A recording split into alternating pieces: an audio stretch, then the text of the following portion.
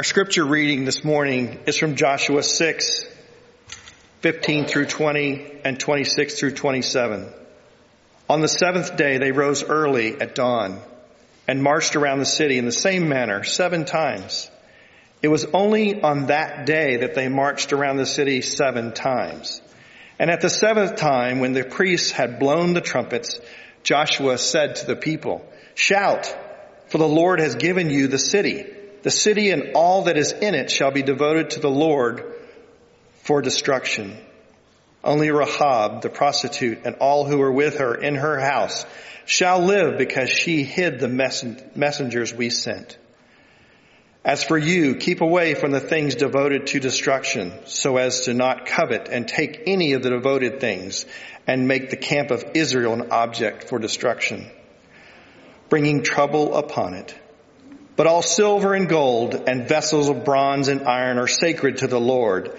They shall go into the treasury of the Lord." So the people shouted and the trumpets were blown. As soon as the people heard the sound of the trumpets, they raised a great shout and the wall fell flat. So the people charged straight ahead into the city and captured it. Joshua then pronounced this oath, saying, "Cursed before the Lord be anyone who tries to build this city, this Jericho.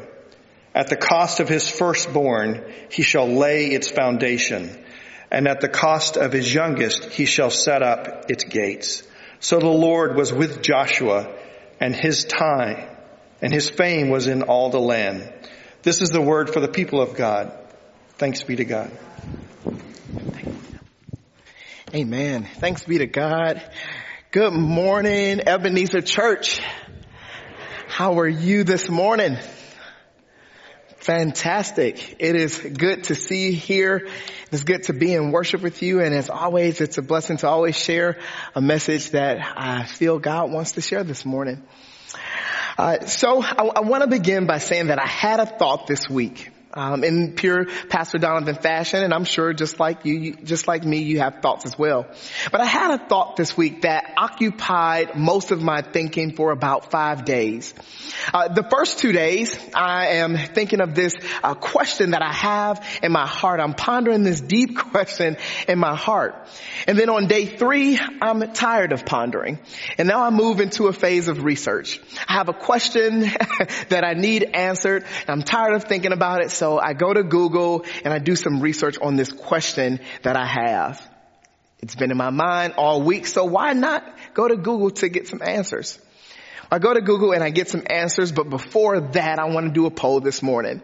This morning, if you would say that you are a person who is filled with, who is not easily amazed, and not easily impressed, raise your hand. If you are not easily amazed, raise your hand.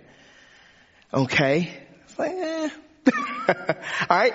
Now, if you are a person who is sometimey, right? Like sometimes I'm easily amazed, but it just kind of depends on what it is. But for the most part, I'm not easily amazed by much, but some things could amaze me and could spark some curiosity. If that's you, raise your hand. Okay, sometimes with it, okay? Now, if you're this third person, raise your hands high. If you are a person who is inspired and filled with awe about a lot of things in life, raise your hand. If everything amazes you, if you're easily amazed, raise your hand. Okay, awesome, interesting. Well, I had this thought that really was a question this week, and the question that I had was, how is it that as adults, we find ourselves not having childlike amazement how we were when we were once children? How is it that we find ourselves getting away from this state of openness that we once lived in or once had when we were younger? Like, how is it and where did we lose that at some point of our lives? And how do we get back to it? How do we get back to the point where we are seeing the awe and amazement and wonder in the world as adults? And it's causing us to feel a particular way. Well, I took my research and my thoughts, took my thoughts to Google, and I landed on an article from a psychologist that produced an article that showed some of the trends in between children and adults. And so here were some of the findings. So for children possess within them a deep sense of trust. They have this deep sense of being whelmed, but then also excited about all they have to learn in the world and all they have to learn about people. Hence, here's why they ask so many questions about the world, because they're sparked by utter curiosity. But then for adults, they tend to reckon with the truth of what reality truly is. They tend to make sense of the world that we live in, and because of their hurt and pain, responsibilities, because of their desensitization, because of their pain or trauma perhaps that they have had in their lives, they are desensitized to the idea of experiencing and of having wonder and awe, of being utterly amazed at some things in the world and being utterly amazed at people in the world. The study also showed at the end of it that adults, as they're in this place of not being easily amazed or in wow of particular things because of our experiences in life, show that one of the places that it affects the most is a person's faith, is the faith of the adult, which is the ability to believe, whether that's in things that are seen or unseen. That somehow this disposition of heart of not being amazed or wowed at things a lot of the times in our lives is because of a heart that is impacted or hurt or desensitized to the idea of wonder. I thought this was quite sad this week. That even as a person who is sometime with being amazed and being wowed, that I fit into the category of people who have experienced different things related to trauma and responsibilities and things that keeps me weighed down, that it hinders and it fogs the element of faith in my own life. Now I can tell you, Pastor Donovan, I'm easily humored. If you tell me a dad joke, I will roll on the floor laughing. For those of you that need a cheat code for texting, that's ROFL. And that's rolling on the floor laughing. That is free. You can have that. If you tell me a dad joke, I will roll on the floor laughing. But when it comes to really being impressed or amazed by things, that's where I struggle. If you're like me, I would imagine that sometimes in your life when it comes to having that all sense of wonder, that sometimes you may struggle in your life too. Which is why I'm grateful for this sermon series as we're going through it. As we're uncovering these stories about how God has performed these mighty acts to get people to respond in awe and wonder, helps us get back to a place in our faith that is childlike. Where we're able to journey with God with a childlike faith. Where we're able to ask the questions and live in awe. And let God lead us to the place where God is desiring to take us. In this childlike manner, even as adults. I hope that the story that we're uncovering today, as we're talking about Jericho and the walls around Jericho that fell, and this young man who helped to lead this troop and this body of people to do so, will then spark some curiosity and questions, but then also a sense of awe as to who God is and what God is doing in our world today. So as we pray together, let us pray for how God will inspire our hearts towards wow. God, we thank you so much for your presence here today and your presence in our lives and your presence in our hearts that will soften our hearts to receive this message, but then also receive it so that something deep happens in it or with it. That you stir in our hearts something real, something that we need to know, something that we need to have about who you are and the type of God that we serve. Do, Lord, in the human heart what Pastor Donovan is not able to do today. And go in the place of the human heart where Pastor Donovan was never designed to go, but only you can go, God. So God, we thank you for this time. In Christ's name. Amen. So what is Jericho and why were the walls to Jericho destroyed? Well, I will first have you to know that Jericho is a place that is an ancient city in ancient Palestine, which is today's modern day Israel. Jericho is a popular city in our world history because it's known to be one of the first cities in the entire world. It's the first city that was coined as an urbana, a city that was known for its development of culture and of art and of pottery and of agriculture, but then was also established as one of the most contemporary cities of its day. This is during the ancient times, during this ancient period. Jericho was known for their high fashion irrigation system that allowed for their agriculture to be plentiful and that allowed for their grounds and for things that they wanted to grow to be fruitful. It was a place that was known for multiplication. It was a place that was known for how well they had done with building up civilization. Jericho, I will have you to know, is seated within two walls. The story is oftentimes coined Jericho's walls or the wall of Jericho, but there are actually two walls that surrounds this entire city. You see, Jericho is built on a hill, and the upper city is protected by a wall, and there is an encampment between the first wall and the second wall. So at the lower part of the city, you have an outer wall, or what some scholars would call the lower wall. Jericho built this 13 feet fortified city because they sought to protect their cities from their goods and their services and a lot of their fancy irrigation system that they had built up. People during this time sought to overtake Jericho for how they had fashioned modern civilization, for how they were bringing into the new world this new way of living. People oftentimes sought to wage war against Jericho. So they built the city fortified in this way so that they could keep in their goods and service and their civilization, but then also so that they could protect themselves from the worlds and the powers to be. Jericho was an actual strong city, and it was actually a strong city, and the walls that they had built had been known to be an impenetrable wall. Actually, both walls. Both walls were known to be impenetrable. You can't break these walls down, the walls to Jericho. They protected their city, and they built it this way to make sure that it was protected. But there's also something interesting about Jericho as well. Jericho was also known to be a place that was extremely corrupt. It had been known as a place that at one point worshiped God, but then at another point turned their backs from the God of Israel, from the God of Canaan, the God of the universe. They began to develop false idols. They began melting gold and silver and bronze, creating their own gods and their own styles and fashions of worship. They turned their backs on God, and they oftentimes turned their backs on one another. They had a morally corrupt society.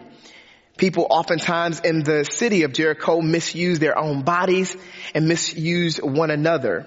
There was a distinction between rich and poor. The rich occupied the upper parts of the city, encamped within the wall, and the poor oftentimes occupied the outer parts of the city. People were used and abused. People were forced into slavery. It was an unjust place, and it was an immoral place. It was a place that turned their backs from God and that desperately needed God. Jericho was a fabulous place, but it was also known as a place that was experiencing some deterioration inwardly. So why would the walls of Jericho need to fall? And then more so, why did the walls of Jericho fall as led by this troop and this army of the Israelites? You see, that particular part of the story actually begins in Joshua 1. In Joshua 1, God calls this young adult, this young man, into leadership. It's this young man who had spent time with an older man named Moses, who had helped deliver the people from slavery. You see, God made a promise with this older man named Abraham and told him that for many generations, you will be blessed with a people. You will be blessed with things and with riches that as far as your eyes could see. And that not only will I bless you with this, but I will deliver you into a place that I have designed especially for you, so that I could be your people's God and your people will be my own. When I lead them to that place, they will experience me, live out their faith. They will love me and they will love one another. They will grow with me. They will be in right fellowship with me. But that journey was going to take some time. That journey was initiated by a man named Moses. And Moses was called to take the Israelites out of the hands of the Egyptians. The Egyptians had enslaved the Israelites at one point. And Moses was called to deliver them out of the hand of Pharaoh and to lead them into a place called the wilderness where they will take the next step towards freedom. Well, Moses does that. He leads the people through dry land. You perhaps have probably heard the story before. The Red Sea had split, and the Israelites crossed on dry ground over into a place called the wilderness. And from that moment thereon, God declared that you will be my people. But God also declared that there is more to the journey. You see, the Israelites had encamped in this wilderness place for about 40 years. They were in this sort of stuck place on their journey towards the place where God was leading them. So God called Joshua to step up and to take over leadership after Moses' death. So year 41, as I like to call it, comes Joshua in leadership and is getting ready to finish the journey, helping the Israelites to get into the place where God is calling them, which is into the land of Canaan.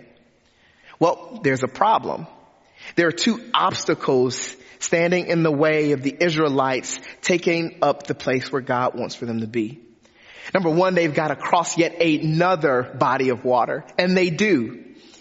Using Joshua's leadership, God calls him and then leads him boldly and mightily to cross through the Jordan River, the next faithful step in order for them to get to the promised land. And again, just like in Red Sea fashion, they pass right through on dry ground and they end up right outside of the walls of Jericho. Well, the second obstacle is Jericho is now in the way. This city that was fortified, known for its infrastructure and its civilization, but then also known for its corruption, is in the way of the Israelites taking over the land. So what does God do? God decides to put on a worship service, decides to put on a ritual ceremony to signify that God is seeking to redeem the land that was made corrupt by the people, the Canaanites living in Jericho. So God does so. God tells for Joshua to gather for himself the Ark of the Covenant, which contains the 10 Commandments, where Moses went up on the hill, got it from God, put it in this nice little gold box made of wood and some other ornamentations. Containing the 10 Commandments, God also said, take with you 7 priests, 7 holy men who've been dedicated before me. And then also along with that, take 7 trumpets, people who will blow the trumpets. And I want you to take that and march and parade around the walls, the city of Jericho and their walls for 7 days. And on the 7th day, I want you to blow the trumpet and let out the best worship that you can. Put on the best worship service known to man. Well, they do that. They listen to God. Joshua is obedient. They march around the city 7 times, and then the walls come crashing down. What's interesting about this story is how it all unfolds. But what's even more interesting is what God is doing in between the text, but then also within the spirit of the story. The first thing that God is doing here is seeking for people to live in worship to God. It's interesting because Joshua in his leadership in taking down the walls of Jericho could have easily used any means to bring down the walls. He could have used military forces. He could have used whatever their bulldozer of their day was and just took a wrecking ball to that thing and had taken it down. But no, God told Joshua to use worship, to use silence, to use song, to use your voice, to use praise, to bring the walls of Jericho down. The place that was keeping in human evil. Surround the city with good and with righteousness so that these walls would be destroyed. God used worship and used the Israelites to be a sign of how God is present with them, but then also calls for them to be in a place where God wants to be the God of holiness and of righteousness to these people. So God uses worship as an act to say something grand. You see, God uses symbolism sometimes to signify some deeper things. And during the story Jericho, the number 7 is used 3 times with priests and with trumpets and with the number of encirclements that they were to do in order to bring the walls down. And in Hebrew scripture and in Jewish culture, whenever the number 7 is used, it is used to signify or to point back to creation. The 7 days where God was creating the world, creating the universe, creating humanity. And as scholars are pointing to, they're saying that God used the 7 trumpets and the 7 priests who were holy and righteous and the 7 encirclements to signify that God is restoring and redeeming Jericho, that God is bringing about a new type of creation, that God is in fact recreating the world, that God is recreating the place where he is leading his people to, the Israelites to. Before that, their evil has to be destroyed. The place where they're keeping evil in and corruptness in has to be brought down. Their walls of corruption has to be exposed. The city has to reckon with all of their wrongdoing and all of the ways that they've misused God and that they've misused themselves.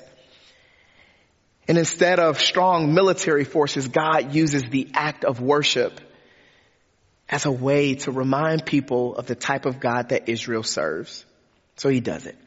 God does that. He uses worship as a way to let Israel know that I want to remain your God, and I'm causing amazement and wow to take place in your life and in your heart so that you will see that I am constantly leading you to a particular place. But then also to the Canaanites living in Jericho, that I'm also doing something holy. And that I don't smile on the evil and the human evil that's taking place within your walls. God is using worship to get a point across. But then God is also using this thing called testimony to inspire and to bring about awe in the lives of the Israelites and then also the Canaanites. The Israelites. From the very beginning, when the Israelites started their journey with God, when they first began their journey with God after they had been delivered from the hands of the Egyptians, from Pharaoh, God led them through the Red Sea. And God, right after that, told them, remember what I have done for you. Remember how I have delivered you from the hand of slavery and captivity and bondage. And not only are you to remember that, but you are to bear witness and testimony and share of the story of what I've done for you for generations to come. That your generation and the generation after you and therefore and thereafter would know about the marvelous, wonderful things that I've done to deliver you, to redeem you, to make you my own people. And God does that. God says, tell the story of what I've done for you. And then God leads them through the Jordan River, allows for them to cross through the Red Sea. And then after they stop and after they camped right outside the walls of Jericho, he said, tell them what I've done for you. Tell the story of what I am doing. I want you to dedicate this place so that people will be reminded of me and how I am redeeming the world, how I'm redeeming my people, but also leading them to a particular place. God is sparking in the hearts of the Israelites this sense of wonder through worship, but then also this sense of awe and wonder as in they are required and almost filled with love and joy to tell the story of how good God has been to them. That they are so overwhelmed with how big and vast God has been that they can't help but to tell the story for many generations. God also made it clear that the place known as Jericho was to be dedicated as a place of destruction. That although this place and its walls was destroyed, it should also be signified as a holy place. A place that is known to be a place where God has redeemed it. So that every time you see this city or hear about this city, you not only will think about how God has delivered a particular people, but how God has redeemed a particular place and have made it holy. And that God is able to bring down our own walls too, even the walls that we build in our own lives. That God is able to expose the evils of our hearts and of our lives and of our world, only so that we may be invited to something different. so that we may be invited to a better place and a better way of living. Through the story, God is using worship to expose God's self, but then it's also using storytelling as a way to create awe about who God is. But then also God uses this last thing called fear. It's called fear. Before I get into this next part, I want to let you know that when I was in seminary, my Hebrew Bible professor said that there are 7 Hebrew words that every Christian should know. There are 7 Hebrew words that every Christian should know. I won't embarrass myself today and say all 7 of them. But I will allow you the opportunity to, in your own time, go and study these words. In your digital bulletin, right at the top, is our 7 Hebrew words that every Christian should know. And one of those words is a word called yirah. Could you say that with me? Yirah. Yirah. That's right. The word yirah is used for the very first time in Scripture, and it's known as a word called fear. But the word that's used in Joshua when God is referring to the way that God is delivering God's people and restoring them and bringing them to a new way and causing fear in their hearts, it is this word yirah, but that in the English language is translated to be awe. In Joshua 4:24, here's how we hear it. For the Lord your God dried up the Jordan before you until you crossed over. The Lord your God did to the Jordan what he had done to the Red Sea. When God dried it up before your very eyes and when you crossed over on dry land, remember that God has done this. He did this so that all the people of the earth might know the hand of God and that the hand of the Lord is powerful, so that all generations to come will fear the Lord our God. That people for generations will live in awe of who God is, will live in amazement of who God is. At this point of Scripture, what God was stirring in the hearts of people was not that trembling type of fear that we experience when we have to prepare a sermon on Sunday or for Sunday, or when we are having to speak in front of an audience, or when we're afraid of a particular people or thing. But what God is wanting to inspire in the hearts of the Israelites, but then also the land that God has taken over, is a sense of awe and amazement of who God is and the type of God that Israel is serving. And the truth is, I think that God is even inspiring that sense of awe in us today. That God calls for us too to live in worship to God, to live in amazement of what God is doing in this world, only so that we may tell the story, we may bear witness and testify about the type of God that we serve. You see, the word awe is meant to relay how amazing God is, how bountiful and how beauty God is, how God is beyond our comprehension, how we are wowed by God, and how because of God's vastness and bounty, we are brought to the place of having childlike faith. That it is awe, yirah, that it is fear that causes worship in our lives, that causes us to be humbled by God in a way that is childlike, and then cause for us to tell the story just as how we tell the story of other amazing things in this world. That God wants us too to tell a story of how amazing God is. I find that I have this sense of awe whenever I am taking the trash out too late.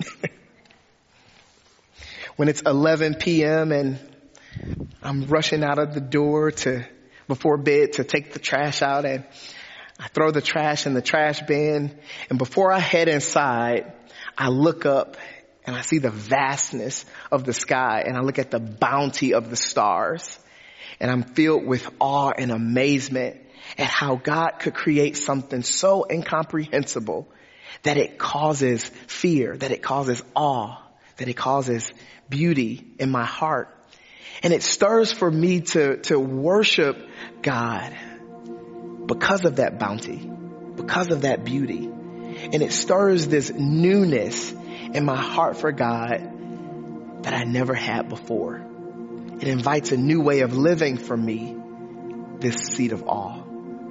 And I think that we too are invited to have that same sense of wonder, that God becomes so amazing to us that we're humbled by God and humbled by the things of God, so that it sparks in us this childlike faith and curiosity. Amen.